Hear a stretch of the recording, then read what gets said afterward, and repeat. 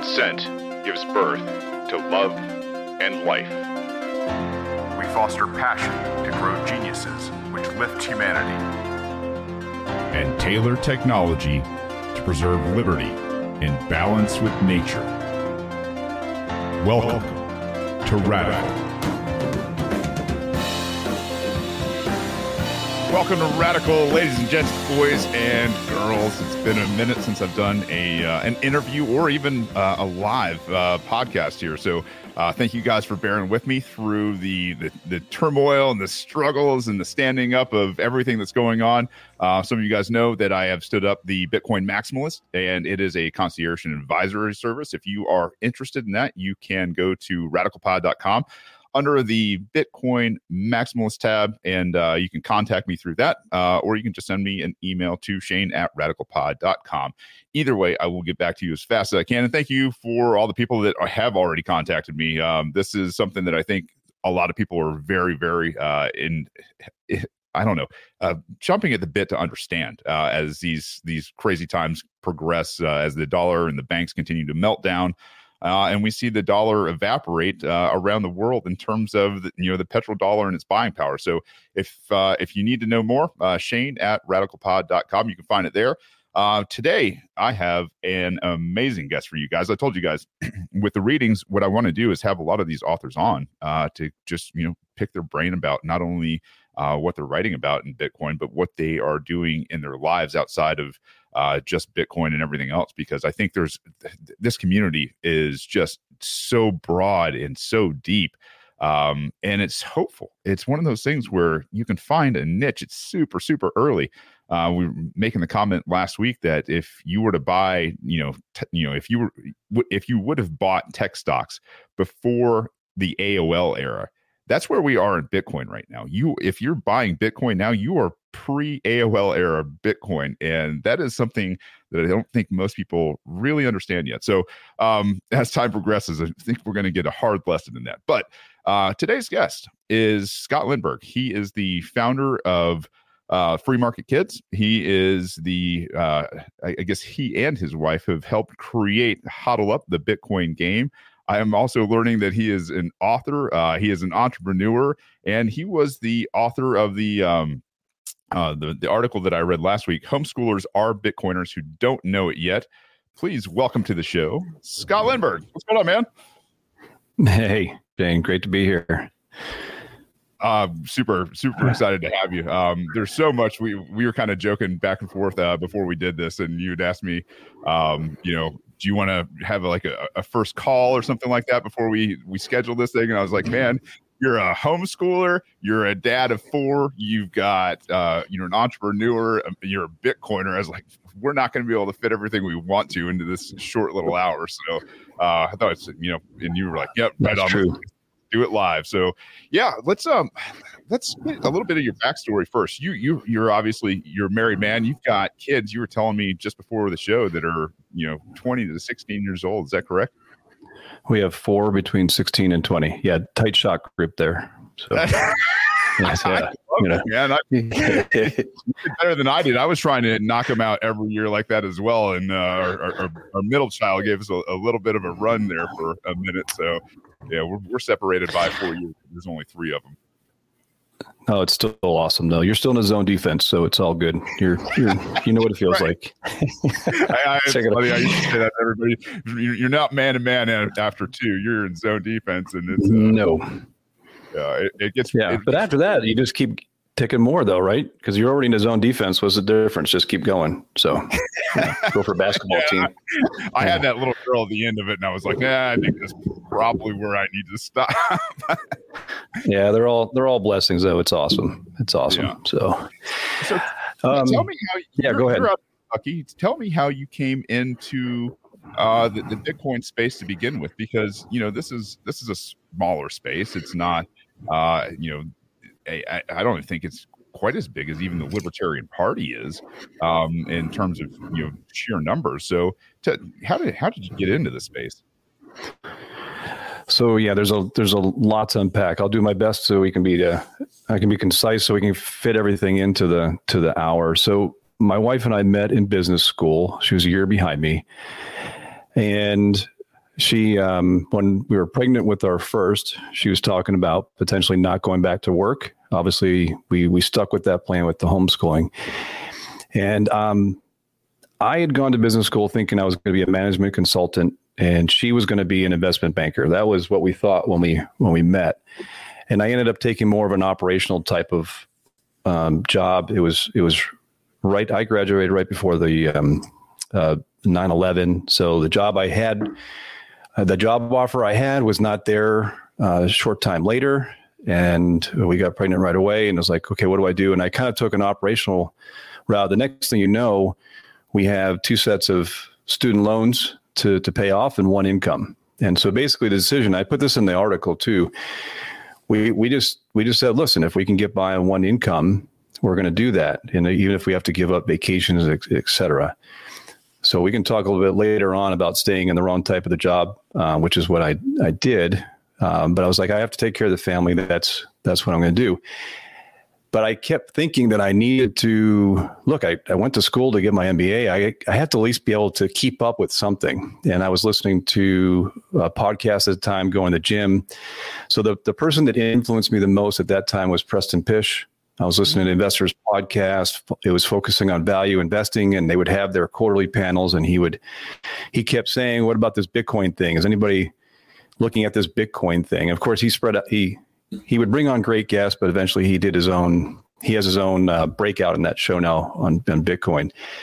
That was the start of it. It sounded really strange to me. From there, I started to get into books and additional podcasts. And then at some point I couldn't stop. I was bitten, and I was like, how can I get the family to understand what this is? Once I finally got it, and it took a little bit, I was like, I have to share it. And Tali's looking at me like I'm crazy. She's like, I'm taking care of the kids. Here's what's going on. I don't have time for this. And so that's what led to, I happen to like games as well. Tabletop games are great for fellowship. I grew up with them. And that was kind of another intersection. You have education and Bitcoin. I said, well, I'll just make a game out of it. That's what led to Hodl Up. And I'm very grateful. Eventually, Tali did listen to some of the books, and she kind of came in about a year after me, and we went to Bitcoin 22 that was our anniversary gift to each other, was to go to the Bitcoin conference. And she says, I don't remember me saying this, but she said that at Bitcoin 22, she said, I had said, I want to come back next year as a vendor. I don't remember saying that, but we are doing that this year. We're going out. We're going to have a spot in the bazaar to show our game and book and talk to Bitcoiners directly. It's we're really looking forward to it. I'll tell you what, 22 was a good time down there. Yeah, I was wondering if I had seen your booth, because there was a couple other booths around there with some wives and husbands that had some games and were doing some early learning type of stuff. And so that's a fun story. And I think it's really important for a lot of people is, you had mentioned in that write-up last week too, is, a lot of times it's the guys that are, looking at finances, where we're going to invest, try to stock away something, and, these shitcoin casinos out there. And then Bitcoin came along. And you start to see, like, man, this is, if we're long time horizon people, this is a great place to be. But a lot of times it is very male dominant in terms of just the space in general. There's just a lot of dudes, and I think hopefully it's changing a little bit, thanks to like Natalie Brunell and quite a few others out there that are in this space that are doing a pretty good job. Yeah, they're breaking ground. That's good. That was just an observation we had from the homeschooling conference, but we've been to a lot of meetups. We try to get to as many as we can. My wife and I are actually co-leading the one here in Louisville, but we try to get to Cincinnati once a month, get to Lexington once a month, and if we can, we get down to Bitcoin Park once a month as well. Okay. It just amazing people, but almost always it's 80% male. Almost always. Yeah. And when we get there, so, it wasn't like it was just these homeschooler, where the mom turned to the dad and say, yeah, he's the one that is into it, and I really don't understand it. So I don't know. I don't think it's just Bitcoin. I don't think it's just homeschool. I think there's some deeper things there. But the bottom line is it's for everyone. And I want we have 2 girls and 2 boys. I want the girls to benefit from it just as much as the boys. So it's an interesting problem when you think of it from an education standpoint of how do we get this message across.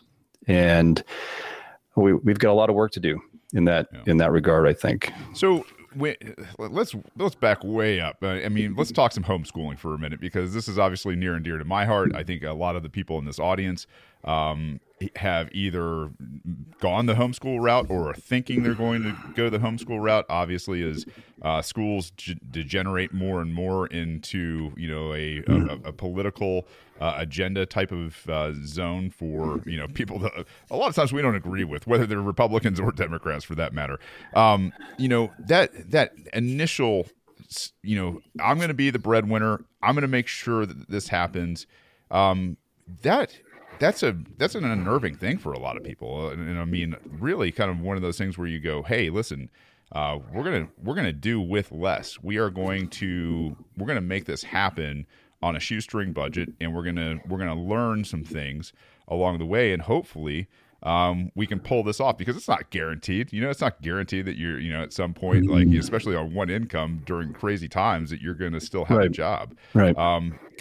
Kind of walk us through that process with you and your wife, because I think this is something that priority in what your life is. I think it's super important for people to understand. Yeah, there's a lot there. So Tali had a couple of things. There's avoiding bad things. You don't want whatever negative income influences might be there, not just the other kids, but in terms of indoctrination from the school.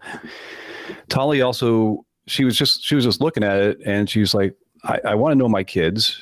If I go and get a job, half of it's going to go to taxes, and then most of the rest is going to go to daycare. So what is the real trade-off here? We're going to get a little bit of extra income, and then someone else is going to be raising my kids. And she also is not quite a tiger mom. She was born in Taiwan, grew up here in the U.S., but she does have an edge that she really wants the kids to accelerate. So the other thing that you have with homeschooling is you can go as fast as you want on any subject you want. It doesn't matter. So you kind of have this amazing upside to it as well.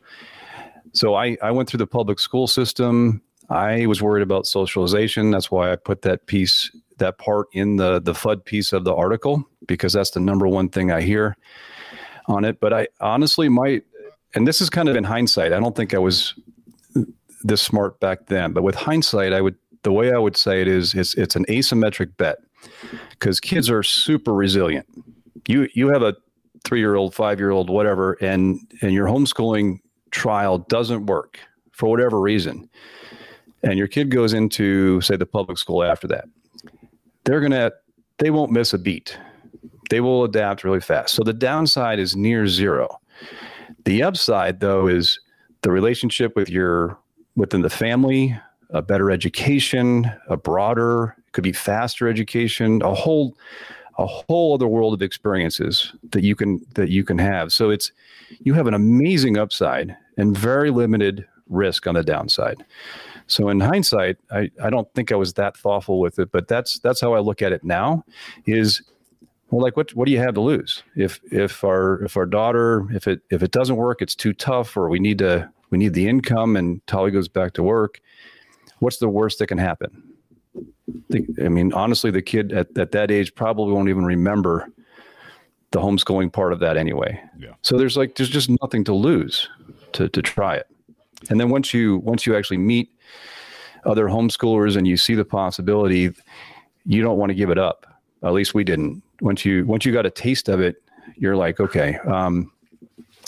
We did have to overcome some things with the families, because neither side really understood why we were doing this. They're like, okay, why do these 2 Ivy League MBAs, like, what the heck are they doing? Like, they just, You know, they're just like, what are they doing? And then we've had a lot of dogs, we've had rabbits, we've had chickens, we've done all kinds of things, and they're looking at us like they think we're crazy. They're like, what are you doing? So, but I wouldn't trade any of that. It's a lot of fun. It's absolutely worthwhile, and it's asymmetric. The potential returns are amazing, and the risks are just low. I love the idea of this being an asymmetric risk, and you're not wrong. And I think, you know, to your point, especially is like once you get to a certain age with kids, you know, you made the comment in your article that school is 24/7, right? It's like life lessons just happen all the time. You always have an opportunity. And so, you know, let's just say, you know, somebody does have to go back to work, and now you got, you know, two parents that are trying to make it all happen. Is at a certain age, those kids can kind of, you know, stay at home in school, and not you don't have to worry about them even going to school. I think, you know, past a certain age, I'm obviously you know, an 80s kid, so like I would say like 7 or 8, but that's, you know, probably a little bit young for a lot of people these days that are considering this. Yeah, they're kids, and that's another thing. I mean, I can go so deep on the homeschooling thing. Some people have this fear of, I'm not an expert in chemistry or biology or calculus or whatever they think it is. The number of resources that are available are insane. So really, you don't have to be the expert. It can be a co-op. The number of resources online. Maybe you and I can get to this later about the deflationary effects of technology, but the amazing things online today for resources, from videos to books to courses, it's insane. And so as a homeschooling parent, you're really more like that orchestra leader, and you're just saying, these are the things that I really want to be part of our curriculum, basically. And you're the one guiding all these pieces, but you don't have to be the one that knows how to play every instrument.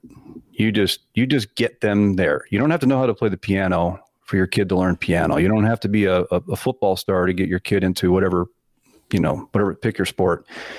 And the same goes with whatever subject is that you might be a little bit hesitant about, going, oh my God, I don't have the capability to learn all that. You have unbelievable resources there. It's amazing. And it's only getting better. It's only getting stronger, and we can kind of go through. And there's a lot of free resources out there. And if you're able to pay a little bit, you can go to semi-private. I forget the exact name of these different types of things. They're not exactly a charter school, but there are so many options, and there are people who make it work. Even if they have to go and get a job, they still find a way of directing their kids' schooling directly in terms of curriculum, even if it means they have to take their kid every Monday to a certain spot and they have to go and do something else. So the flexibility, you can adapt this lifestyle to almost anything. It's super, it's up to you to figure it out. So I don't even remember the exact question you had there. I think I went off on a tangent on you. It's all good. But that's to your point in terms of resources.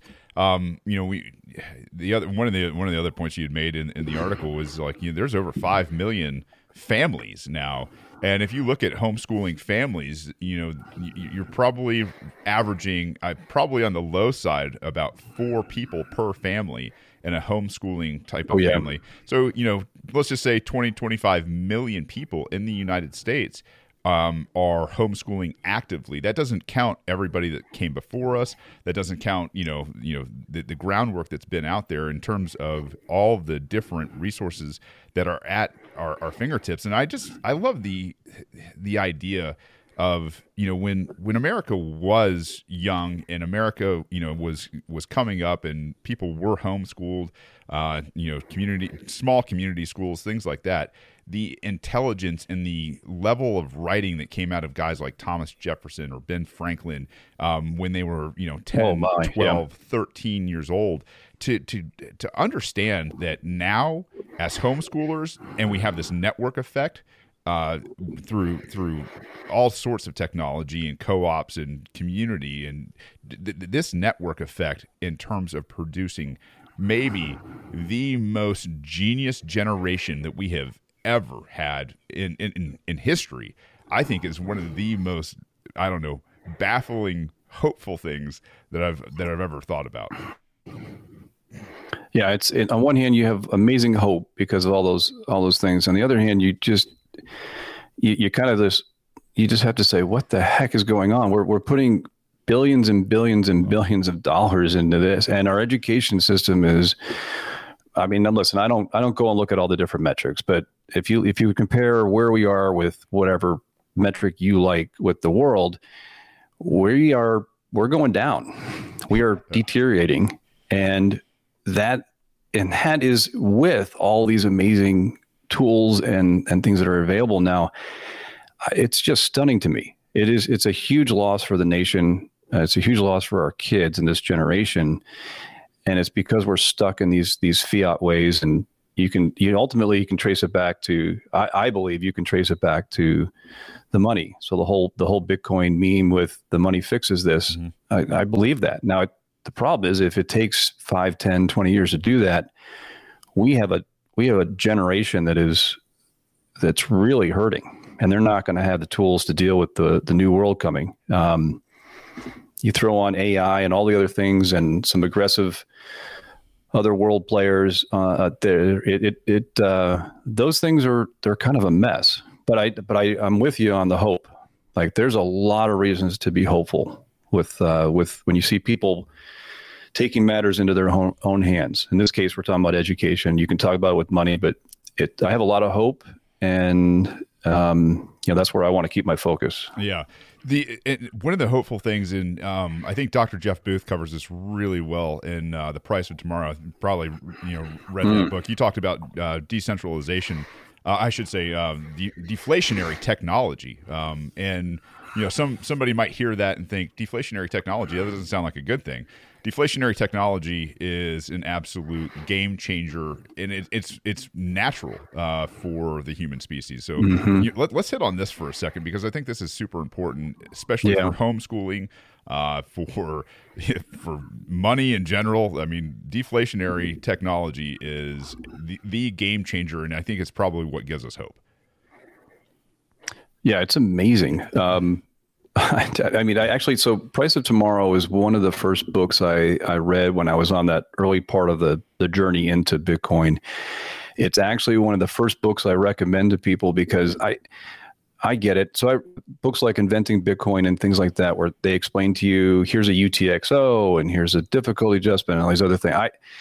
I don't know if the next people on the adoption curve, if that really helps them as much as it might someone with an engineering background. That might be one of the reasons, by the way, there are more male engineers than females, why we see what we do in Bitcoin. But Price of Tomorrow, I recommend, because you don't have to be technical to read Jeff Booth's book. It's first principles idea in plain English, but it sets up the framework. And I struggled with it. I'm like, all right, I went 2 years of business school, and I don't ever remember talking about deflationary forces as a good thing. And I remember picking this up, and I was like struggling with it. And I brought it with us on a family vacation. We actually did get on a vacation, and that was my light reading. And I partway through, as he's making the point, I'm like, oh, okay, because he gives some pretty clear examples. And if anybody hasn't read it, just pick it up. Yeah. I guarantee you, it's worth it. And then again, you're like, oh my gosh, like you can see it everywhere now. Like now that once I saw that framework from that book, I could see both the framework for the money side and inflation as well as the technology. And now I can't unsee it. Now you're like, oh wow. And that's the reason I recommend it to people getting started. You don't need to know all the technical things. Like the game that I built is more on how Bitcoin works. It's more that, here's how mining works. But if you just want to learn Bitcoin and you're just trying to figure out how to teach your kids about the framework for, how they approach things, then Price of Tomorrow just lays out this thing and says, okay, here's your framework.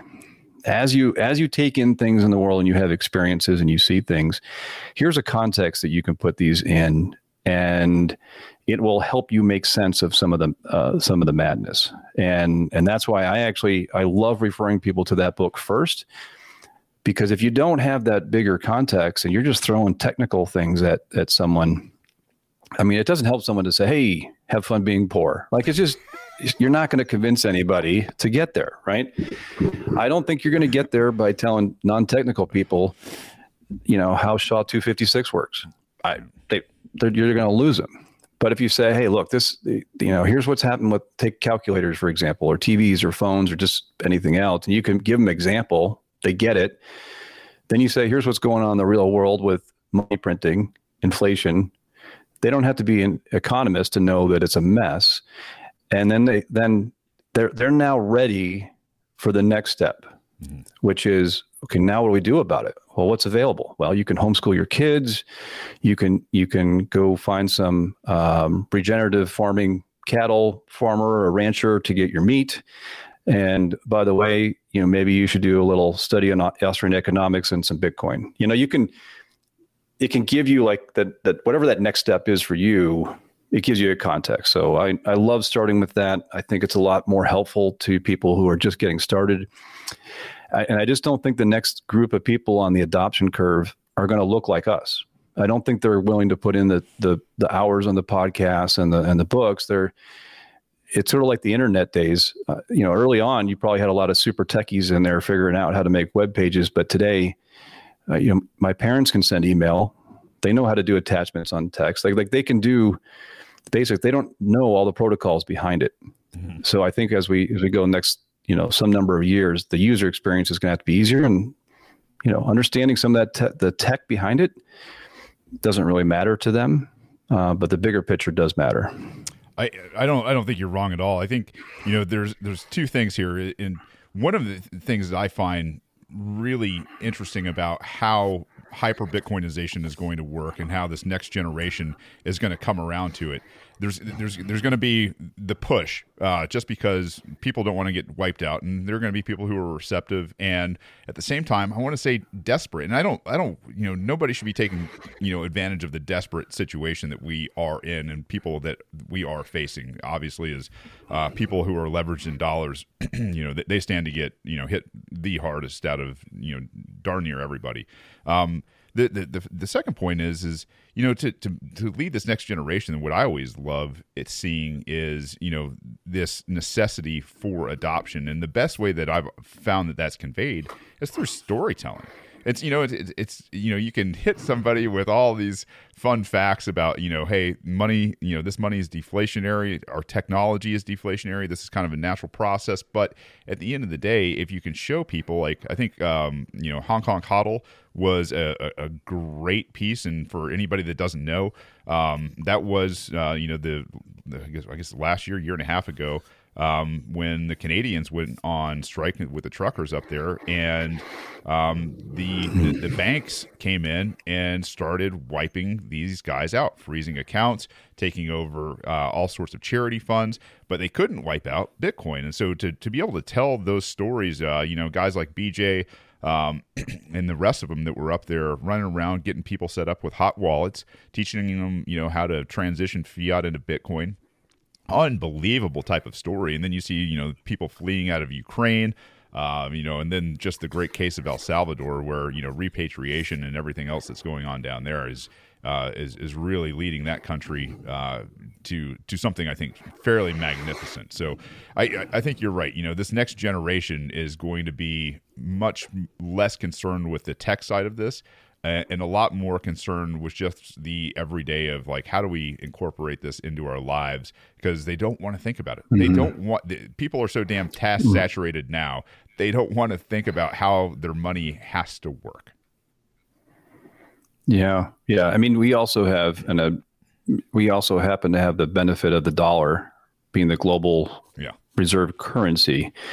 So while you're saying that, I'm also thinking of Alex's piece as you look at things like the book Check Your Financial Privilege, and there was another piece that was done, I think, in Bitcoin Magazine on the IMF and World Bank, and the damage that's done in the world, largely because of how the money works. Those other areas that are going through hyperinflation and have other types of pain and are going to come to Bitcoin because of the freedom side of it. Yeah. And they're going to come to it for different reasons. Whereas there's a 50-50 chance that if someone walks up to our booth at a homeschooling convention, maybe not 50-50, but there's a chance someone's going to walk up and they just want to know how they can invest. And they're thinking it's almost like a day trader type of mentality. I want to get in this crypto. I want to get in that crypto. They're trying to figure out. And to me, I'm like, this is so much bigger than that. This is so much bigger than that. You're missing, and I don't have, you just don't have enough time to tell them that they're missing the fundamental layer of this thing. So you answer it, you kind of give your point of view, but the gap there in education of what we have to show people, it's real, and the more ways we can kind of help them along, the better. But I think because we happen to have the U.S. dollar, it actually makes our job of educating people here the hardest. Whereas if you go to people who are already suffering in other countries, they can get it a lot faster, and they're gonna come to it faster. So there's a whole lot there to get into, but it's and there's a lot of FUD out there too. You got the Elizabeth Warren and her crypto army or whatever she's calling it. I don't know. It's just like, you're like, really, guys, can we just have an honest, if we really care about the country and our kids' future, can we just actually talk about the real freaking issues? And it just makes me like the knowledge gap as you're talking to people, because they're coming from the right spot. They're trying to take care of their family. But now they're trying to figure out, they have to do their day job and they have to learn, they have to spend a lot of time trying to figure out real estate or investing or whatever, because their money's not holding value. So they're all going to spend all this time on whatever. And they go out there and the news says whatever it is, the latest tech stock or crypto or whatever it is. So I don't blame anybody for having that, but it just highlights the gap, the amount of education that it's going to take. And I really wish it didn't take pain here, but I think that's kind of the route that we're on for a lot of folks. They're going to have to go through the pain first, and then a lot of these things that they hear will start to make more sense. Yeah. So I wish you didn't have to. It's like watching a kid fall off the bike. You wish they didn't have to learn by skinning up their knee, but there's certain lessons, the stove's hot. Like, okay, you get burned once, you're going to learn. And I kind of think there's an analogy there for us as a society where we are with our money. We're going to have to feel some pain. We may have to actually touch that stove a few times before everybody really gets it. Or you could watch. Yeah, I don't want to be a downer on your audience. No. I just, when I listen to people, anyway, let's help them. Let's go out and reach them. Let's try to help them before they touch the stove. Yeah. And my analogy to this is like, I was a big brother, and a lot of times I did the stupid stuff first, right? And it's like, hey, be the attentive little brother that watches big brother mess up, right? It's like, hey, if you're a smart little brother, you're not going to make the same mistakes that your big brother made. And there's a lot of cases like that. It's like, guys, there a lot of us in Bitcoin have made mistakes. Trust me. I think at some point most Bitcoiners were shitcoiners, and at some point probably had some sort of rug pull or something to that effect happen. So learn from us. I want to talk about your games, and I want to talk about free market kids, because this is something that you're obviously passionate enough to start, be an entrepreneur business, and like, which one would you rather talk about first? They're kind of intertwined. So okay. Let's just take when we start with the game. So we kind of mentioned earlier when you asked about the background. So I love games. I go to a game conference called Gen Con in Indy every year with my brother. It's just kind of that's my getaway, because it's within driving distance, and my wife doesn't have to listen to me. Like I can just go away for a little while. So the game for me, I grew up with games. We had Monopoly and whatever else it was. We used to go visit my grandparents' farm every summer. There wasn't even a TV. I mean, if there was, it didn't work. you either found something to do inside or you found something to do outside. But there was no option with like what there are now with the videos and internet things. It just wasn't there. So to me, this feels very comfortable to me. I really like the fellowship aspect of it too. So the idea of a family spending a night together without watching a screen to me makes a lot of sense. So I like that. But from what we've been talking about as a homeschooler, this to me was also an opportunity where I could incorporate something that I wanted the family to know about, and trying to talk the technical speak to Tali, my wife. There's no way it was going to work. It's not because she couldn't handle it. It was just that was not. It just wasn't on her radar to care about that. She was thinking about who has to be where, who's going to be trying to get into a college, who has to get fed. Like it was just that was not on her radar. So the game to me was a way for I could kind of meet these other itches that I had, and I could build this thing. And basically it took me 2 years, and I was learning Bitcoin while I did it. And so my brother and my oldest son were the most helpful, neither of whom are Bitcoiners, but they're willing to play games with me. And I would learn something, whatever it is. I read a book, I heard a podcast or whatever, and I would try to make a mechanism in the game to match that, which doesn't sound hard. But, I think I started with Mahjong tiles with little stickers on them and stuff. And I was trying to like show like how these transactions would work or whatever. And it actually made the game a lot better. It took 2 years of this testing, but for me, I was actually it forced me to learn Bitcoin. So I'll give another example. So in the game, there's a time chain. All the Bitcoin starts on the time chain, starts in 2009, goes through 2140, and there's 2 halving events in the game. So as you're getting it, you can visually see halvings in the game. And I'm like, this has to reflect Bitcoin, right? And so I didn't want someone to be able to take your Bitcoin unless you signed off on the transaction. That was kind of like my thought. But then my brother was like, well, this sucks because whoever gets the blocks in the first epoch,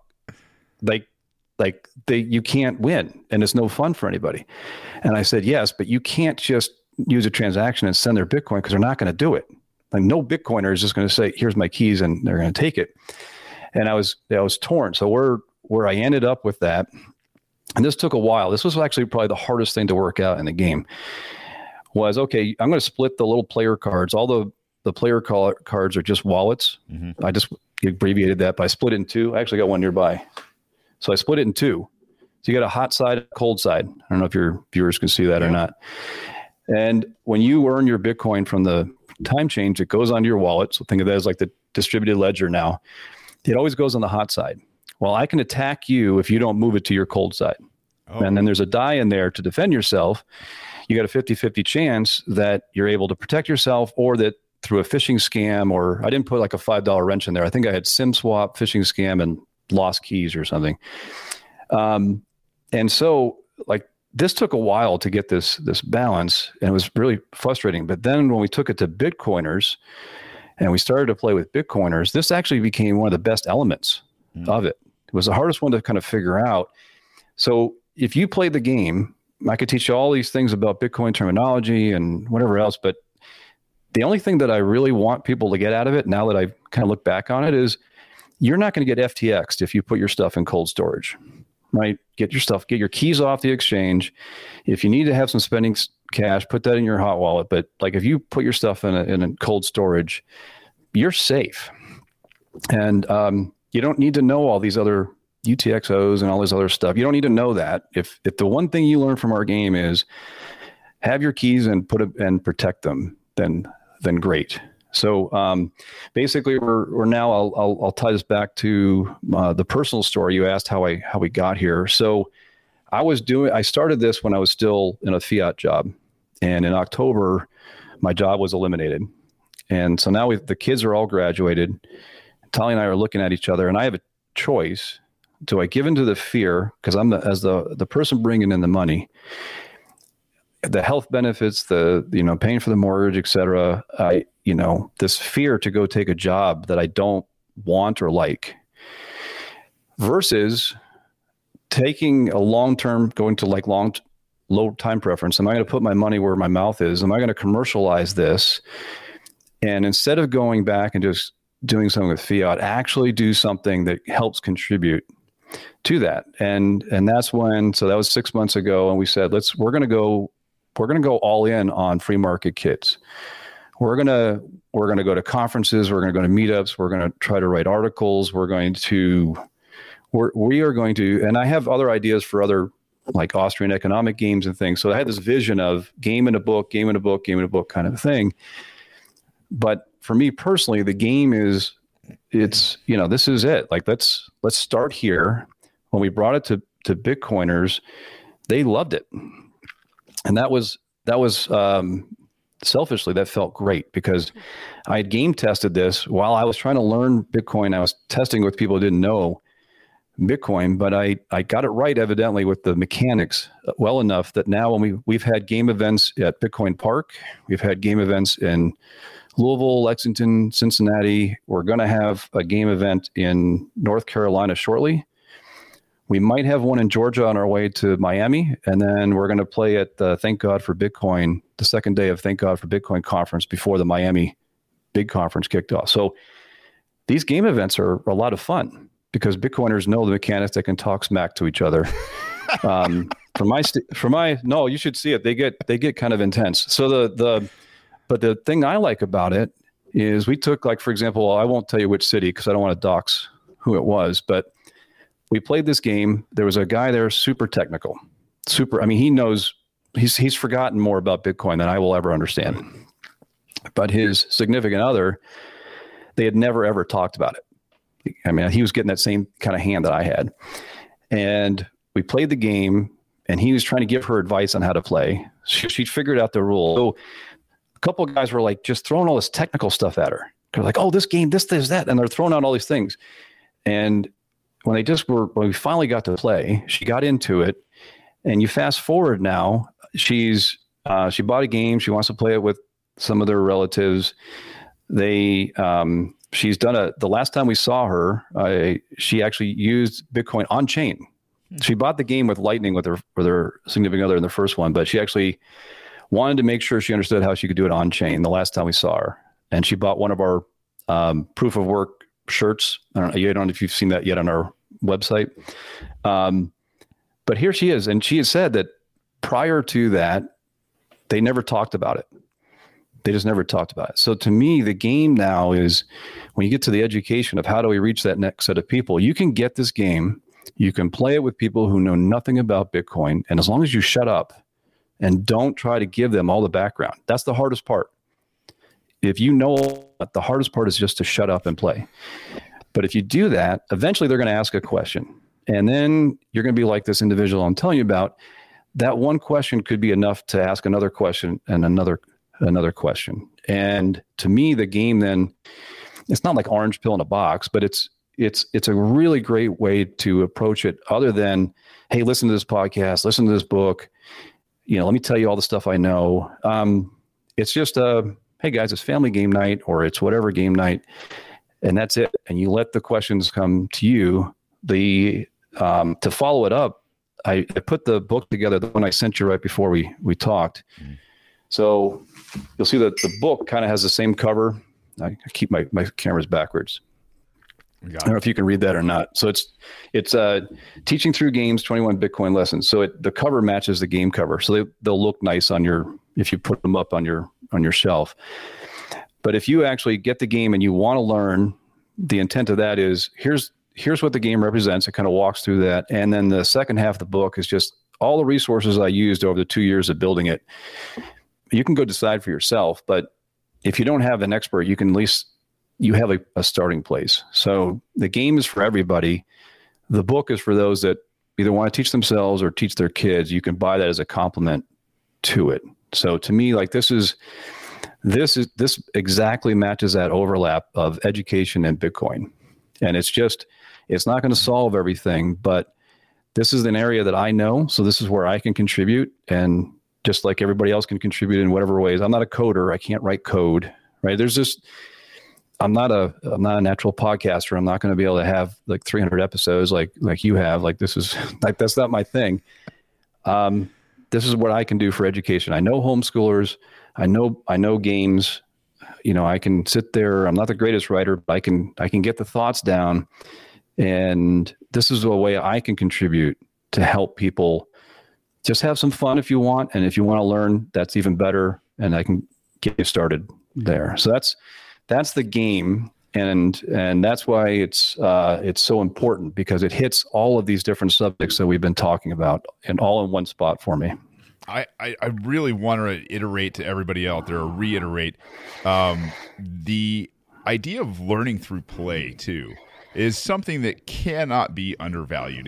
If you are playing, especially having moments with your kids, the ability to simulate or do something and make it fun or competitive is so much more than sitting in a classroom with 30 other kids trying to, force down their throat for regurgitation purposes only, some subject. Whereas, you're going to learn a skill set, you're going to learn a strategy that comes along with that skill set. And if the way that a lot of people maybe don't understand, and I've had to learn some things about the brain, unfortunately, because of some family members and some things that go on. But when you elicit a response out of that part of your brain, in terms of fun, in terms of laughter, you are much more apt to remember those things and to be able to bring them back up and apply them in your everyday life. And I think that is absolutely one of the greatest points out of all of this, is like play and learning should never be separated. It's one of those things, and I know sometimes you got to power through some things, but if you can play, take the opportunity to play and learn it at the same time. So, man, kudos to you. I love it, because this is the thing, and I tell my audience all the time, if you've got a passion and you've got a skill set and those things overlap and you can figure out a way to make a living doing that, that's not a bad thing. And don't let anybody ever tell you that, you're exploiting, whatever this is. No, you're not. You are doing what you were put on this earth to do. If you are exercising that passion, that knowledge, and earning a living from it, that is absolutely what homeschoolers should be teaching to begin with. So I love it. I love the idea. Like, hey, not everybody's a podcaster. Not everybody is super technical, writing code and being a front end or a back end engineer and all that kind of stuff. I'm going to apply myself in the niche that I know I can apply it. That is a superb message. I've got some more questions. We've got another 10 minutes or so.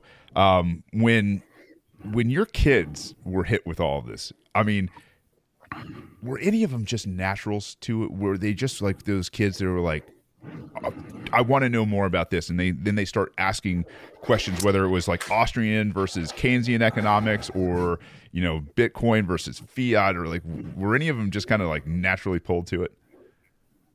No, actually. So the cool thing is, and you see it you can talk to any parent, the personalities, the differences in your kids' personalities comes out pretty quickly. So out of our four, our younger daughter is the one who's been most receptive to it. She's willing to edit the book and things. So my older son's willing to play a game, but he just thinks that his mom and dad are in a cult, basically. Like dad put laser eyes on his picture online, and they're like, why? And mom and dad are going to Miami for their anniversary to go to a conference, right? They're to Bitcoin guys. So for me, the answer is no. But this is where I would call out to other parents and things. You can't necessarily, you don't know exactly what's going to reach other people, and you don't know when. When I was 18, I thought I knew a lot more than my parents, right? And then fast forward later, after we have a family, you kind of look at things and saying, oh, you know what? Mom and dad actually kind of knew what they were talking about there. So to me, I'm not going to try to force it on them. If you have a low time preference, if you truly put into practice low time preference, then just playing that game that's you could probably force that. You can say, listen, we're going to have family time, or it's New Year's, or it's whatever. Or you could say, hey, this is part of your curriculum. This is your homeschooling curriculum. You're gonna read Price of Tomorrow or something like that. But the kids, to me, like the way I'm looking at this is they number one, they see that mom and dad are working together. They're not, it's a stressful time, but they're working together to make something work that they believe in. That's one lesson. So from a relationship standpoint. And the second thing is, whatever happens to me, I know that I'm leaving behind this book and the game, that even if I'm not physically with them, wherever they are, they have a place to start when they're ready to learn about it. So I'm not going to try to force them. We do little things like, hey, we'll pay you in Bitcoin, and do you want to listen to this? We'll continue to do that. We'll invite them. We've brought, 3 out of our 4 have come with us to multiple Bitcoin meetups, including some in Bitcoin Park. We took our younger son, who's more technical, to Seed Signer was there, and he got to actually actually put one together. So we're going to keep doing those kind of things, but no, none of them just said, yeah, I want this. I get it. But my perspective is that's okay. Everybody has their own path. Talia and I are going to give them the tools that we think they need to be successful. And when they're ready for it, we're here for them to kind of go deeper. Oh, I love it. Yeah, no, you take the horse to water, right? And forcing them is a surefire way to turn them off. So, man, what a great episode so far. And thank you for everything you're doing in the space and time. The opportunity to help people who are doing what you're doing, being entrepreneurial in this space, chasing that passion. How can we help you out? So we'd love to get feedback on the game. If you want to play it, if you could start up a game night in your area, I think that would be fantastic. We are starting up a Patreon. We're trying to figure out how to do that, and a geyser to try to help us. Tali has set a goal to play Huddle Up, have a game event in all 50 states before the next halving. Wow. So we're trying. That's going to be that's quite a commitment. If we can tie it to homeschooling conventions and things, then that would we can also do that. And we're willing to do other things. We're open to maybe working at a Bitcoin company. We have to find something that matches our capabilities. Obviously, we're focused on the education side. So anybody who wants to do that, and the other thing is we've had some cool discussions. So for example, we've talked to people now in Italy, in France, in Germany that were talking about how they want to expand it there, including translations. We just had a lady took my article that you read, translated it into Italian on her own, and then sent it to European Bitcoiners. What I'd love to be able to do is to be able to get the game in another language and be able to get it to other places. So can we get to El Salvador? Can we get to Africa? This is from an education standpoint. If anybody has any ideas or connections that can help us with that would be really cool. If we can leverage somebody else's skill in a different area and get the word out to more people, and not just we just happen to be in U.S., so it's in English. Those kind of discussions are really fun to have. So those would be things that would be helpful. Awesome. Is there a website? You got a Patreon or a Cash App or anything like that we can help you out at monetarily? The Patreon is just I forget the Patreon. Is it patreon.com? It's whatever. I think it's something forward, and it's just Free Market Kids. Okay.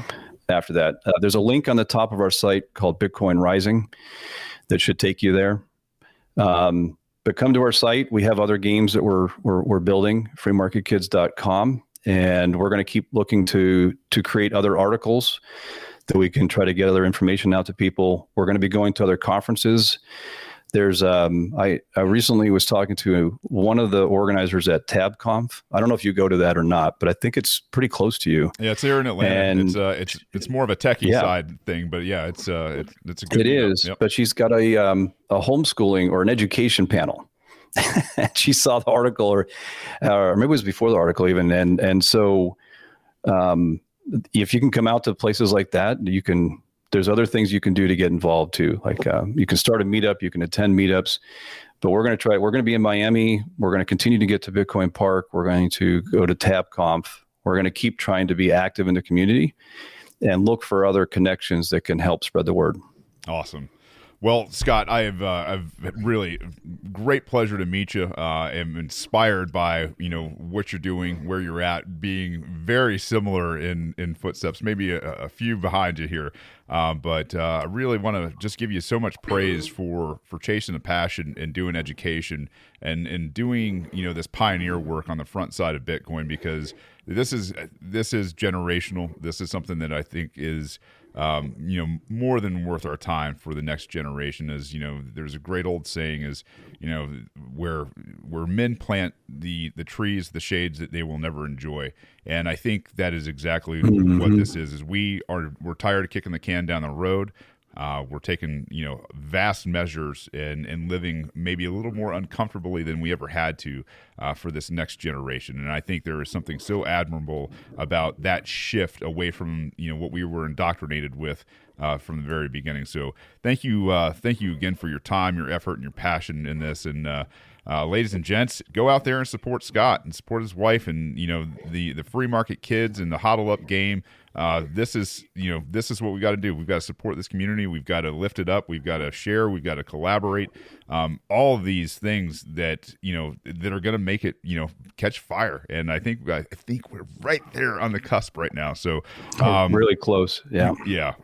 Outside of that, if you love the show, you can let me know about it. Shane@radicalpod.com. Save everything else for another time.